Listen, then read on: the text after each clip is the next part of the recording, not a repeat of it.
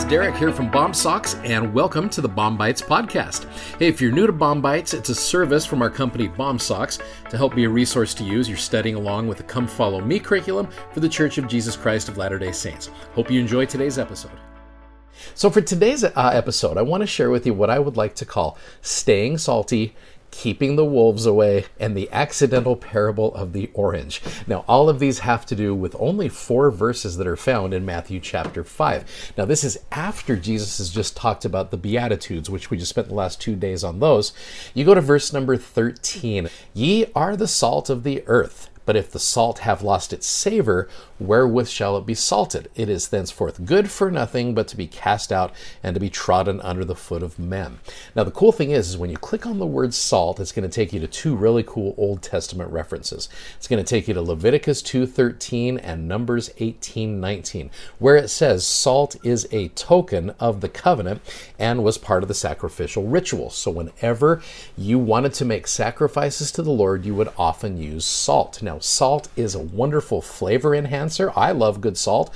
And also, it's a preservative. Back before you had the refrigeration techniques that we have, salt was very much a preservative. And so it was something that was very, very important. So Jesus is saying to these people, you are the salt of the earth. Do not lose your savor. Do not become contaminated by others, because if you do that, you're going to lose your abilities to be able to bless the lives of others. The nice thing is also, it says, see topical guide salt. If you click on that, it says example.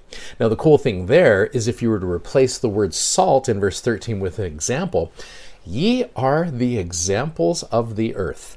But if the example has lost its ability to be able to be an example, then it's hard to be able to make a difference in the lives of others. Elder Neal A. Maxwell, I remember he said, look, if you want to make a difference in the world, you have got to be different from the world. We've been told this as members of the Church of Jesus Christ of Latter-day Saints. We need to stay salty so that we can make that difference. Don't let the world contaminate you. It doesn't change your value as a person, but you are not able to impact the world in the ways that you could. So I love that Jesus teaches that. So stay salty. The second message here, keeping the wolves away.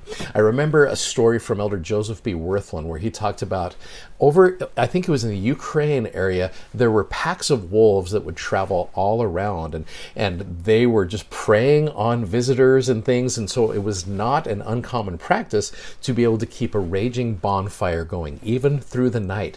It wasn't just a matter of comfort and convenience and for cooking and things like that there. It was a matter of survival, because as long as the fire was going, the wolves stayed away. So Elder Wirthlin said, we don't have to protect ourselves from wolf packs as we travel the road of life today. But in a spiritual sense, we do face the devious wolves of Satan in the forms of temptation, evil, and sin. We live in dangerous times when these ravenous wolves roam the spiritual countryside in search of those who may be weak in their faith or feeble in their conviction. We are all vulnerable to attack. However, we can fortify ourselves with the protection provided by a burning testimony that, like a bonfire, has been built adequately and maintained carefully, which leads to verse number 14 of Matthew chapter 5. And again, very familiar verses to the Christian world. Ye are the light of the world. A city that is set on an hill cannot be hid. Neither do men light a candle and put it under a bushel, but on a candlestick, and it giveth light unto all that are in the house. Let your light so shine before men, that they may see your good works and glorify your Father which is in heaven. It is very related to that idea of you are the salt of the earth. He is now saying, you're also the light of the world. That salt is the preservative and the flavor enhancer. That light can provide protection, and it can also provide abilities for other people to see. And what happens is when we hide ourselves under a bushel, then we're not going to be of much worth to other people. So let that light shine. In fact, those who know me well know with these verses right here, I think the most important word is the word let. Because if you and I will let that light shine, we'll allow it to shine, and then the Savior is able to do some wonderful things with us. If we don't do anything with it, then that light will eventually die out and become useless to us. Which leads me to what I like to call the accidental parable of the orange. So this dates back to, I think it's been about 11 years for me. I remember it was the summertime. I brought lunch to school, and I think my wife had snuck in an orange into my lunch, and I like oranges, but at that particular day, I wasn't really in the mood for an orange, and so I just let it sit there. It's an orange, it'll be fine tomorrow. And then the next day, I think I went out to lunch or something like that there, so I didn't eat the orange. The following week, we were out of town, and so we went out of town on a family vacation, and I think I was gone a couple days later as well. So when I got back to my office, it had been almost 2 weeks, and this orange was still sitting there. And it looked okay. On the outside, it looked fine, but I was like, okay, it looks a little shriveled up. I don't know how badly I want to be able to eat this orange, but I was curious, and so I just kind of just let it stay there. It was fine. So I let it stay there for about a month, and nothing really happened. It started to shrink a little bit. Anyway, I just kind of let it sit there, kind of forgot about it.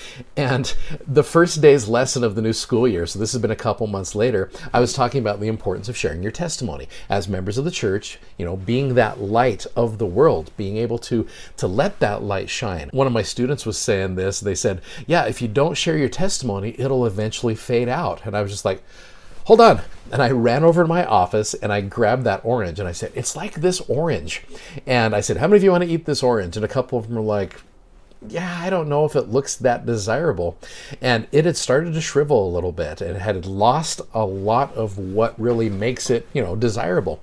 And I was just like, I don't know how badly I want this orange, but this is like our testimonies if we don't do anything about it. And I actually said to them, the only thing I've done to this orange is nothing. I've left it alone and I've done nothing with it, and it's just sat there. And what has happened, it is gradually starting to lose what it is. Now, the funny thing about that is I actually have that same orange. Okay, this is 11 years later, and I will put this in my classroom or use it in little lessons. It sits in my office, and it's same orange right there. In fact, it's pretty hard. It might take a lot. I might have to really, crack this thing open, maybe even use something to be able to break into this thing, but it has lost all of its juiciness, if you will. It's dry as can be.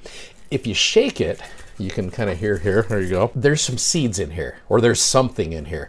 There's something in here that does want to come out, but it's just sitting there doing nothing. If I crack this thing open, and I don't know a lot about horticulture, but if I was to crack this open and plant the seed in here, I wonder if it eventually would grow into a tree. Now, I'm in Utah. Utah is not known for its grand orange growing capabilities, but I wonder if it would do something. And again, all I've done to this orange for the last 11 years is nothing. I almost want to hang on to this for another 9 years or so. It doesn't smell. It's just an orange, it used to be. But I wonder if we let it. This is why I tie this back to that Matthew 5:14 through 16, and really the 13 as well.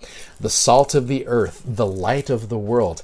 If we are not using our capabilities, then really this is just it's a dried up orange that's really of no value whatsoever. So that's why the Savior wants us to let our lights shine, to be able to do things with our testimonies. And as we do that, that's how we're going to bless people's lives. I know that's true.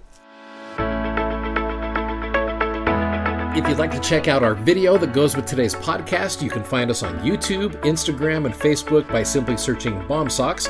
That's BOMSOCKS. And be sure to check out our amazingly comfortable gospel-themed socks at BOMSOCKS.com. Thanks for listening, and hope you'll join us again for more episodes of BOM-BITES. Godspeed, and have a great day.